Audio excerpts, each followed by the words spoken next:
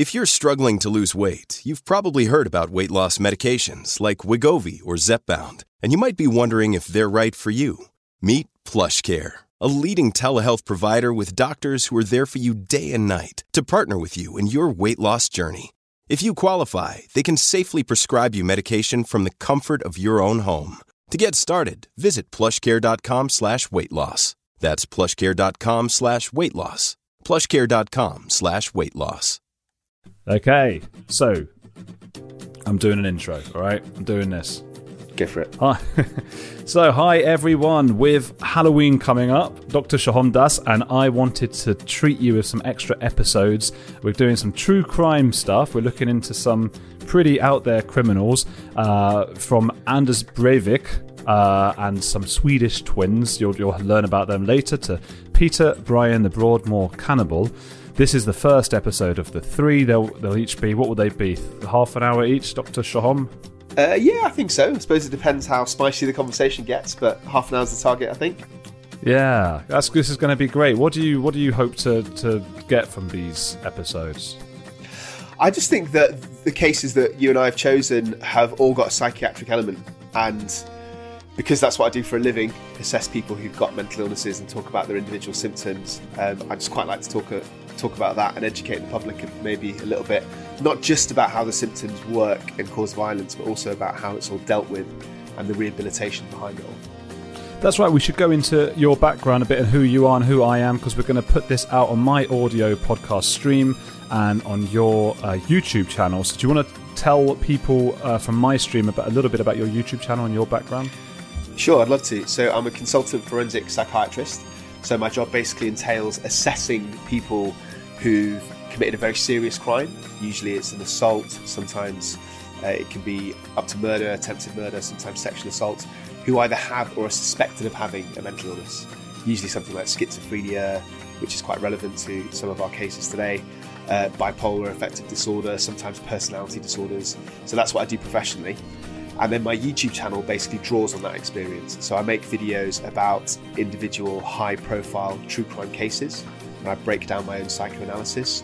Or sometimes I just talk about mental health issues like individual diagnoses, personality disorder, for example. And I kind of break it down and explain it myself. So yeah, something for everybody on my channel.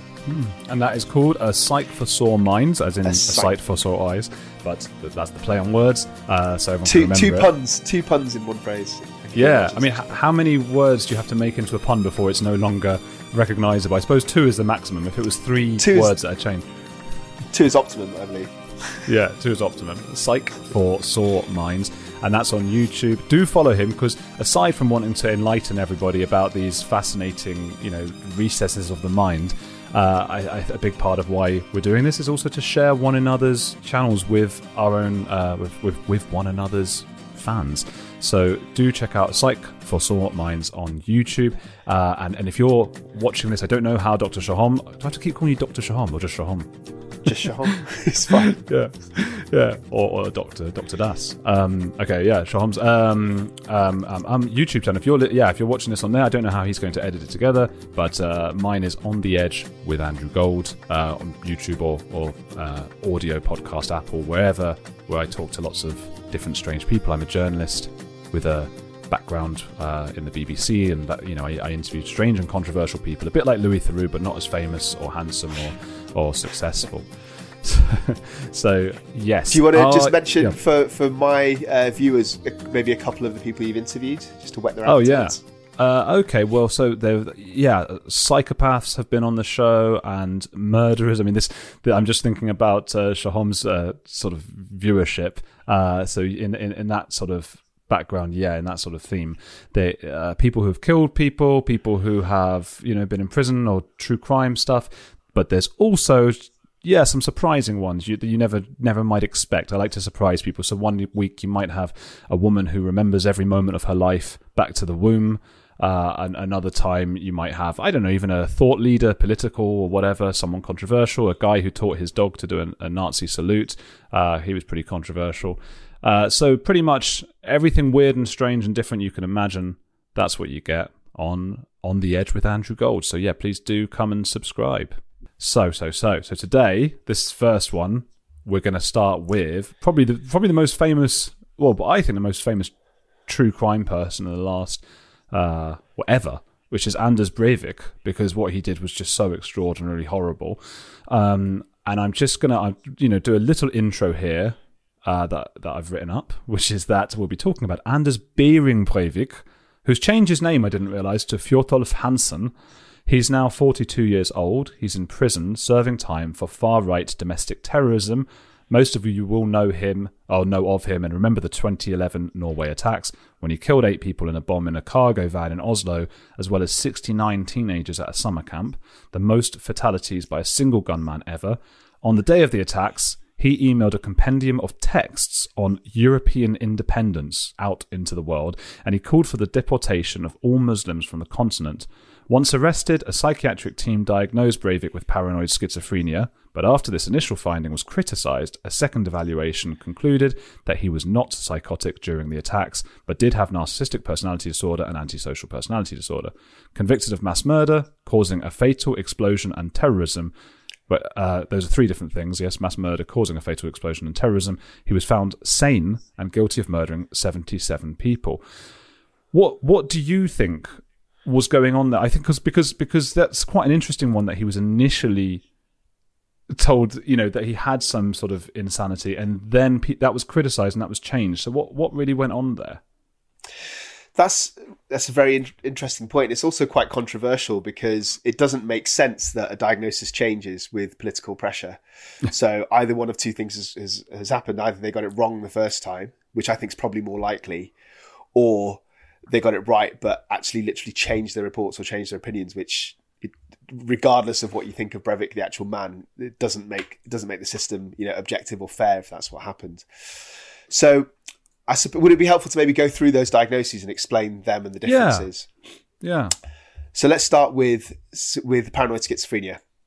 I'm sure all of your viewers would have heard the phrase. So schizophrenia is a tendency to have periods of psychosis. And psychosis is stepping outside of reality. Usually that's in the form of one of two symptoms. So either hallucinations, most commonly hearing voices, or delusions, which are a sort of fixed, unshakable, untrue beliefs that don't come from an understandable source. The reason I added that caveat in the end is that, for example, religious extremism within a community does come from an understandable source, but Breivik's extremism, his far right views, it wasn't sort of cultivated or cultured from his upbringing and his background. So what it boils down to was he out of touch of reality? Like, did he know what he was doing at the time? And I think he probably did, because to me, this does scream of narcissism. Everything about him screams of narcissism. So he believed that Europe needed to be saved from Islam, from terrorism, from radical Islam, I should say. And he believed that it was justified to be solved with violence. But, and this is the crux of the matter, what he did didn't really make sense. He didn't attack Muslims, or he didn't attack... I think he vaguely attacked people that supported some of the socialist ideas, but there was no sensible reason for him to attack the people that he attacked. I think he just did it all for attention. And there were other odd things about him. So, for example, when he went to court, he wore a uniform, and he wore medals on his uniform that weren't his. He didn't earn these medals. It was because he, in his own mind, saw himself as being this very special, very talented, very blessed person.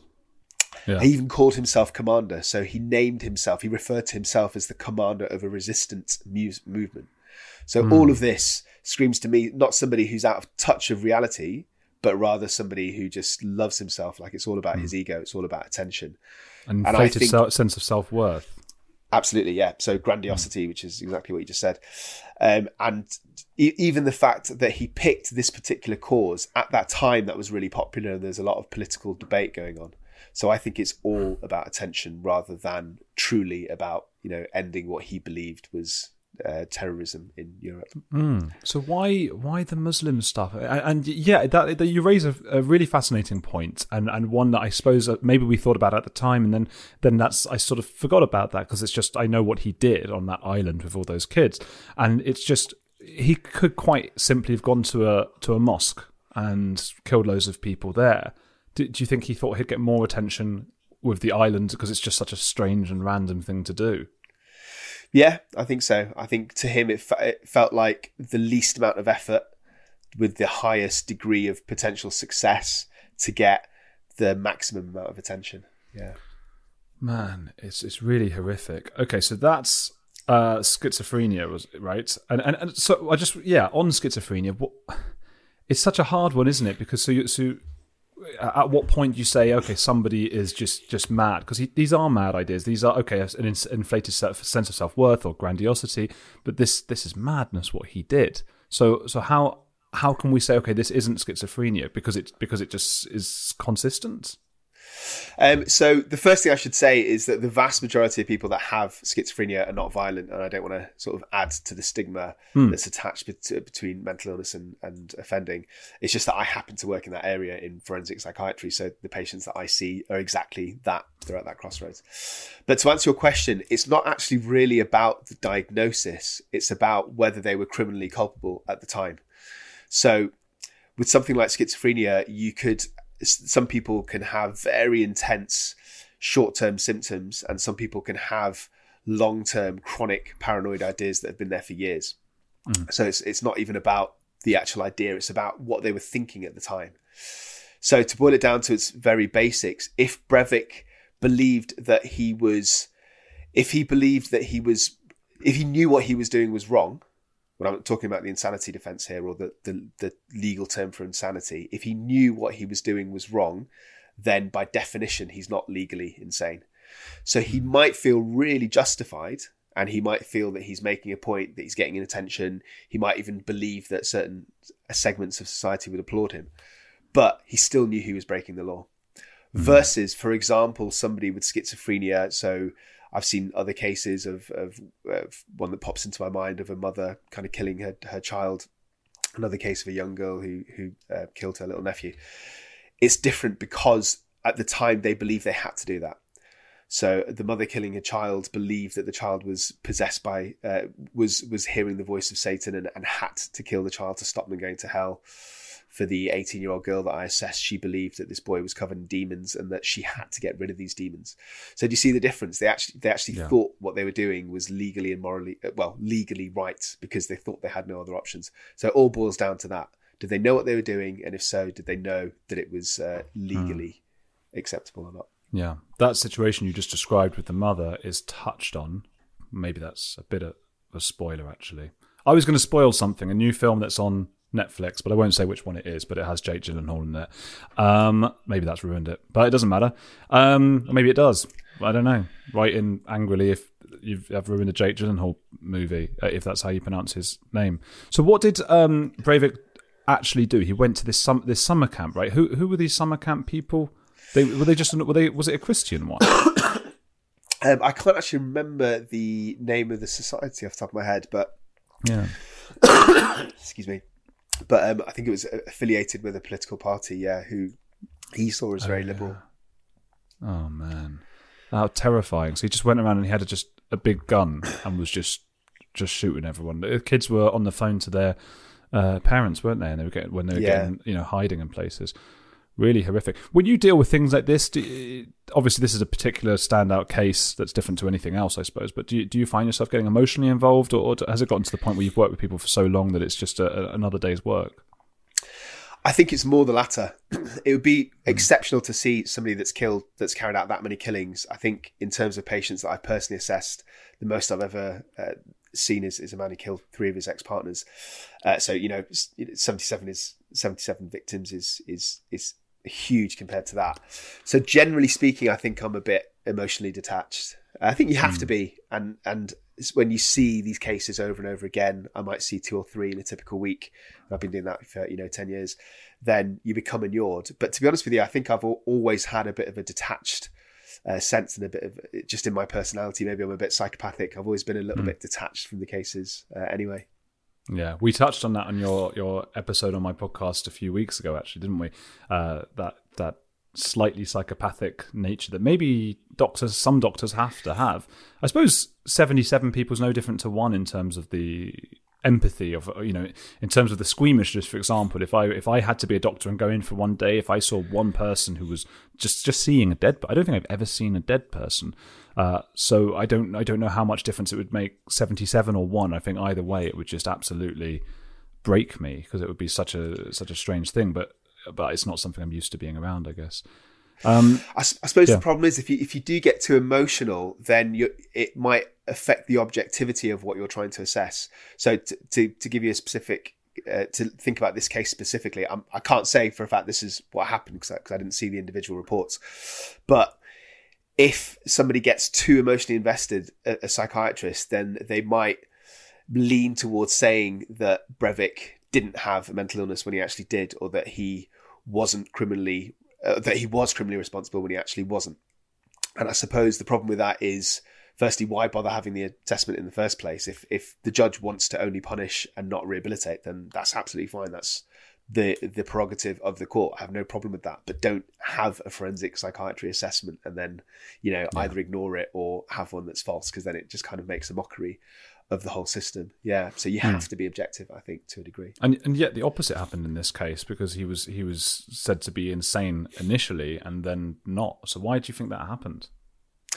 I suppose it all boils down to the quality of the evidence. If the original reports, and I believe it was multiple reports, were watertight, and if they were really sure about the diagnosis. Unfortunately, this information is not out in the public domain, so I don't think we'll ever know for sure. But if they were really clear that these are the signs of schizophrenia, because there are other things that I've not talked about. So, for example, schizophrenia is associated with a cognitive blunting, which means that the average person, their speed thought processes decrease over time, which doesn't happen in narcissistic PD. So that's another factor. But so if they had all the different factors for schizophrenia and had a really strong argument that he was diagnosed with schizophrenia, and then the judges said, no, we're not really happy with that, then I can only assume that there was political pressure, that people wanted him to suffer and be punished as opposed to being rehabilitated, and that that pressure forced the psychiatrists to change their minds, if that's what happened. However, if the report was a bit wishy-washy and they didn't really have a lot of evidence, and they kind of, were saying we're not sure, but on balance it's schizophrenia, then I think it's a lot more reasonable for that opinion to be changed. Okay. Yeah, and to be honest, I mean, if you're locked up in a psychiatric ward for the rest of your life, that's suffering still, isn't it? Yeah, I mean, we would like to think of it as a place of rehabilitation, but yeah, your freedom's certainly gone. Yeah, and I think for the patients themselves, they probably feel in many ways it's like prison. I suppose that the main difference is that the ethos is slightly different. In prison, it's all about punishment. You might have access to some psychiatric help. You might have medication prescribed for you, for example, whereas in psychiatric units, the whole point is to rehabilitate. So the entire time you're trying to engage the patients with different forms of therapy. You're trying to kind of medicate them to the best of your ability. And was Breivik in your mind a psychopath? So I think he certainly had some of the traits of psychopathy. I mean, he goes to that question that he massively lacked any kind of empathy. He didn't care about the law, didn't care about the rights of others. But I don't think he was a classic psychopath, because he had all those bits and all the narcissistic bits, but he wasn't particularly manipulative or deceitful. So a classic psychopath is very charming and they get people on their side, whereas Breivik never had that. So if he was a psychopath, I'm not talking about the kind of fringe right-wing people that just loved him because he was so violent and because he was, anti-radical Islam. I'm not talking about them. I'm talking about the average normal people, the press. They didn't go on his, they weren't on his side. They didn't try and they didn't try and sort of understand him, and they weren't bought in by his charms. For example, compared to Ted Bundy would be a great example of somebody who, even though he was on trial, he still charmed the reporters to a degree, the police even to a degree. They liked him, they connected with him, they sort of gave him a little bit of leeway. None of that happened to Breivik, so I don't think he's a classic psychopath. Helps if you're handsome, though, like Ted Bundy. Yeah, does help. Yeah. And as Breivik's got, is that weasel face. If you're going to be a psychopath, then, have the look. Yeah, well, that's like, American Psycho, and then there's that series You, and there's that other one, Dexter, which I haven't seen those ones, but I know that they're very handsome men. So I think that must help get the viewer on board with the charms of the psychopath.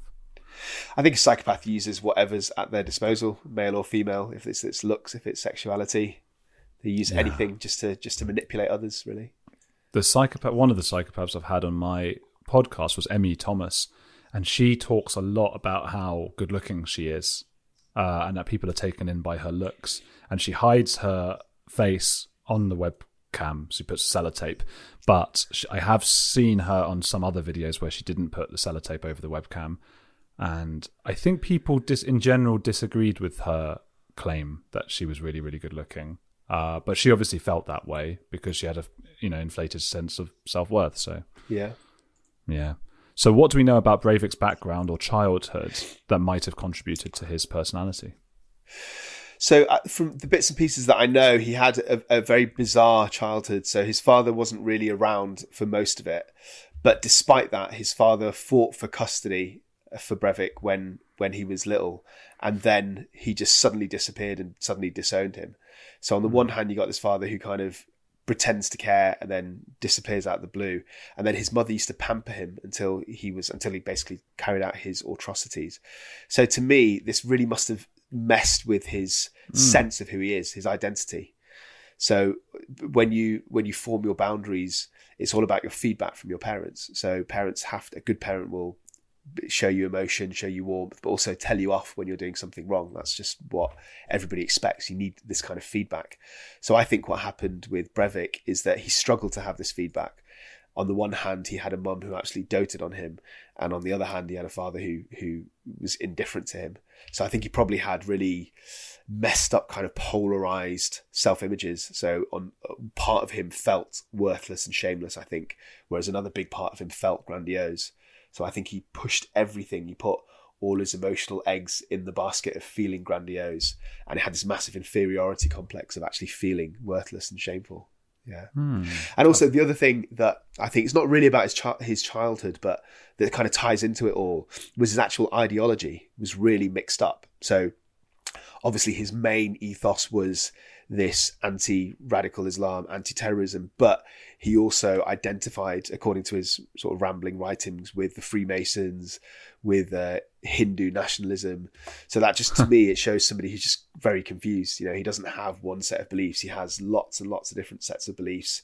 Just very, very messed up psychologically. Yeah. That sort of smothering mother is a common theme. Again, I'm thinking of the movies because that's all I know. I don't have real life experience, but of course the original, Psycho was about a mother, a smothering mother, and then there's Pink Floyd's The Wall is all about that as well. And I wonder if that's a strange trope, isn't it? It's a strange, funny thing, and it sort of seems to screw up, at least in movies, it screws up boys. Did he feel maybe emasculated, do you think? Like his father didn't want, the boys don't want anything to do with you, but mummy's here. Do you think that's part of it? Yeah, absolutely. So I think he felt rejected by his father and he internalized that. And even before he carried out the atrocities, we know that he was also rejected by a few internet groups. So I believe he tried to join a gaming group and they weren't interested. And then he even tried to push some of his political ideas into smaller internet fringe groups, and they also kind of dismissed him. So I think it's all connected, everything from this inferiority complex to his dad rejecting him, to his mother being overly sympathetic, to building up his ego, to then being rejected. I think it's all kind of connected. Wow. Did he ever do anything before? Because it's quite a leap to go from nothing to blowing up a van and then killing 70 people. Yeah, that's a good question. As to my knowledge, he certainly didn't commit any serious violence. But you're right, that is a big leap. And that's another reason why I don't think he's a classic psychopath, because psychopaths generally offend repeatedly over a very long period of time. And it might escalate. Sometimes they get caught, sometimes they don't. But their whole outlook is about manipulating people right from a young age. And that doesn't seem to be the picture with Breivik. Yeah, they often start with like animals and things like that, and they move on to people. Just the thought of, and it's something to remember when we talk about these things. There's so many true crime podcasts and stuff that do this, every week. And we obviously, I often wonder, why do people listen to them? Why are we so interested? and I guess we're titillated. And I wonder if it's a sense of there, but for the grace of God go I on both sides. Could I be a murderer? We watch enough movies, or could I be murdered? And both are very scary thoughts to us. What I think it's important for us to remember, I suppose, is that people really lost their lives, didn't they? And we talk about, and to imagine the scenes is just extraordinary. I can't even begin to picture it, like him wandering around this island and just shooting people. I can't get my head to that place. I don't know. I mean, do you think we've all got that in us, or do you have to be? There's something different in the brain. I think both, actually. I think that when I look at, somebody once told me this analogy, and it's like a lock, like a bicycle lock. Everybody's got the potential to commit horrific kind of violence, including murder, but the lock has to click in a certain combination for everybody.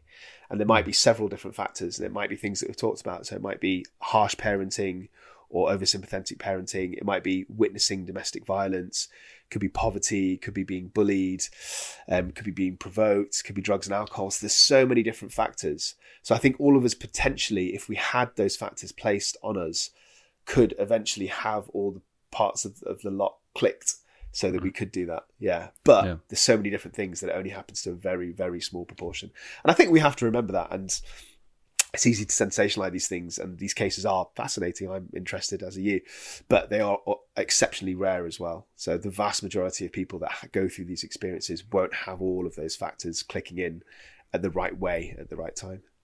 I always think about that, how rare it is, and that amazes me because there are just so many people. We can't even imagine how many people there are just in the UK, for example. It's a stupid number. What was it, 70 million? It's a ridiculous number. You can't even get your head around that. So you just think, when I'm driving on the motorway, I'm always thinking, like, how is it possible? Why are there not people who are just nuts and are just going, I'm just going to smash into him for fun? It just doesn't happen. I think there must be more nuts people. Why aren't there more people bashing into me? So that's quite a miracle. How close are you for your lock clicking? Could your lock ever click and turn you murderous?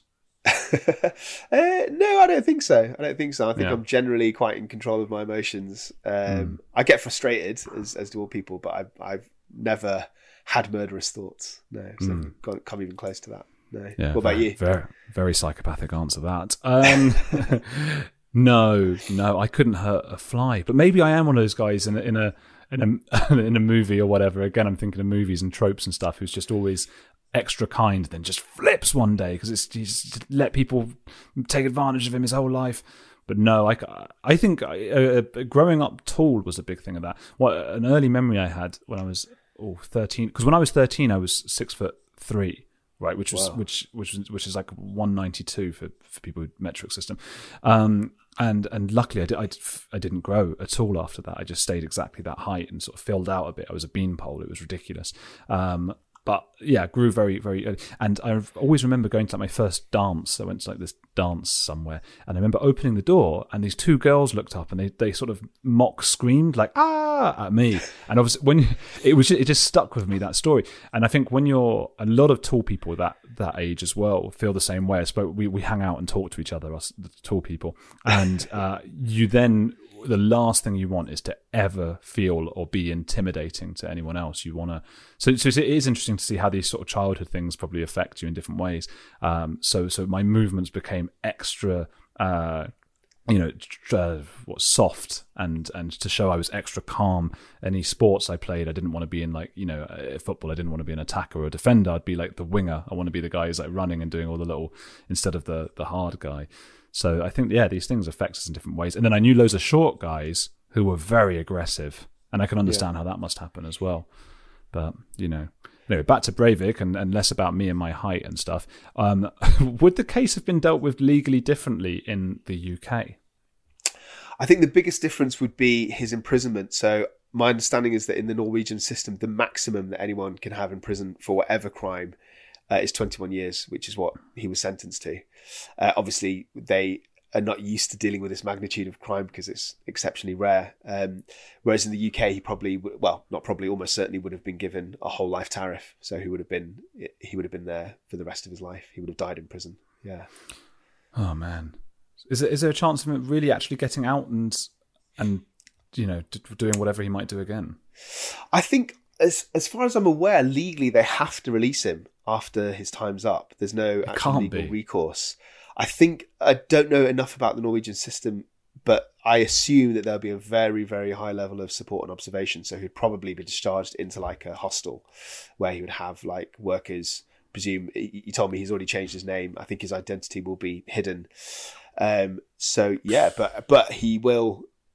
As far my understanding is, there's no legal recourse to stop him doing what he wants to do. So he can leave the hostel whenever he wants, and he can walk around, and he will be a free man. Yeah, man, he can't hide his identity though, because he's probably the most famous person in Norway. Yeah, that's true. Like, we know what he looks like. He'd have to change his looks and stuff, and then Norway. Well, I guess it is big, but it's not in terms of population though. But he can't get out. He'll just kill people. Oh, I don't know. Do you think would he kill again? It's really hard to say without assessing him in person, and I suppose there's two ways of thinking about it. One way of thinking about it is that he is so narcissistic because he's been rejected by the entire system. When I say that, I mean he didn't become the superstar, sort of infamous, celebrated terrorist. Instead, he got thrown into jail, and I imagine treated quite harshly in jail. So one argument is that his narcissistic shell has been broken and he just wants to attack back, in which case, yeah, he absolutely has potential to kill again. And I suppose the other potential is that over time, despite this huge narcissism, he will have learnt that he didn't get what he wanted. So it could go either way. There's two very strong psychological reactions. If I were him, I'd be sitting there every day, like plotting my revenge on society, because he must feel like everyone's against him and all this stuff. I just feel like he's got to have something plot. I mean, you wouldn't want him moving into a house near you, would you? I mean, can somebody who's committed this extreme level of violence ever be rehabilitated or released in your minds? I think that all depends on the degree of their personality and their symptoms and their degree of criminal culpability. So if we have another theoretical set of circumstances where Breivik definitely did have paranoid schizophrenia and he had delusions and he was acting directly on those delusions. So hypothetically, if he believed that all the people in the island were, evil assassins and they were going to kill everybody else in the world, for example, and he believed that he had to do that to save humankind. So that definitely didn't happen, just to be clear, but I'm saying hypothetically, if that did, and if that was caused by schizophrenia, then he could be treated to the degree that those symptoms completely assuage. So his risk could be massively minimized. That's not to take away or detract from the horrific nature of his crime or the sadness and tragedy for all the victims. But in terms of thinking about it purely academically from a risk assessment point of view, you can make him safe. So as long as he took like a regular antipsychotic, say in an injectable form that he turned up for every couple of weeks, and as long as he was seen in the community on a regular basis to somebody to assess his mental state to make sure he's not relapsing, then in theory he could be released. Having said all that, the fact that he's got 77 victims is so high profile and so high risk, and it would be such an embarrassment to the system if he did go out and kill again, that I think that most people who'd be in charge of him, so the consultant forensic psychiatrist, if in those circumstances, if he had paranoid schizophrenia, would probably think it's just too big a risk. So he probably would be never discharged from hospital, but maybe he'd go to like a low secure unit, so he'd have a lot of the freedoms and maybe have, for example, escorted leave with nurses as opposed to unescorted leave. So it kind of depends on how much of a risk the consultant wants to take. It's such a tough one because I think so many of us, especially liberal-minded people among us, we like to think of, oh, hey, we rehabilitate people. We don't lock them up for life. But when you've killed 77 people, if that person were to go out and kill someone else, and you have to think about those victims, you've got to think, if you're a liberal-minded person, you've got to think about the victims as well, the potential victims in the future. You've got to think about the families of the first victims as well. And as you were saying before, do you want revenge or do you want to rehabilitate? There's so many things to think about. I'm happy you used the word assuage because I've spent a whole lifetime wondering how to pronounce that because I always thought it might be assuage. And assuage, that's a good one. But yeah, I think that was a good summary of that. Do you think that was good on Anders Breivik? Yeah, absolutely. Good episode. So we've got got our half an hour done on that. I hope that people found that fascinating and interesting. It's obviously quite a short one, but obviously if you want to know more about the mind, go to A Psych for Sore Minds, where you'll get all these lovely videos about the mind and true crime stuff. And otherwise, if you're on that channel now, then come to mine, On the Edge with Andrew Gold, and you'll just get to hear me rambling about nonsense as I tend to do. But join us on the next one, which is going to be about Swedish twins, Sabina and Ursula Eriksson. What should people join us on that one, Sean? Yeah, I think this is not quite as gruesome, at least in terms of the victims, as Anders Breivik, but in terms of just the psychiatry behind it, extremely unusual. One of the rarest presentations I think there's ever happened in the world. Oh, fantastic. I'm looking forward to that one. But the way it worked was Shahom presented me with a list of really, really interesting cases, and then I chose 3 of them for our big Halloween specials. Thank you for joining us on this one. Do get in touch with both of us. We love hearing from you guys, and join us on the next one. Thank you for having me on, Andrew. Absolute pleasure.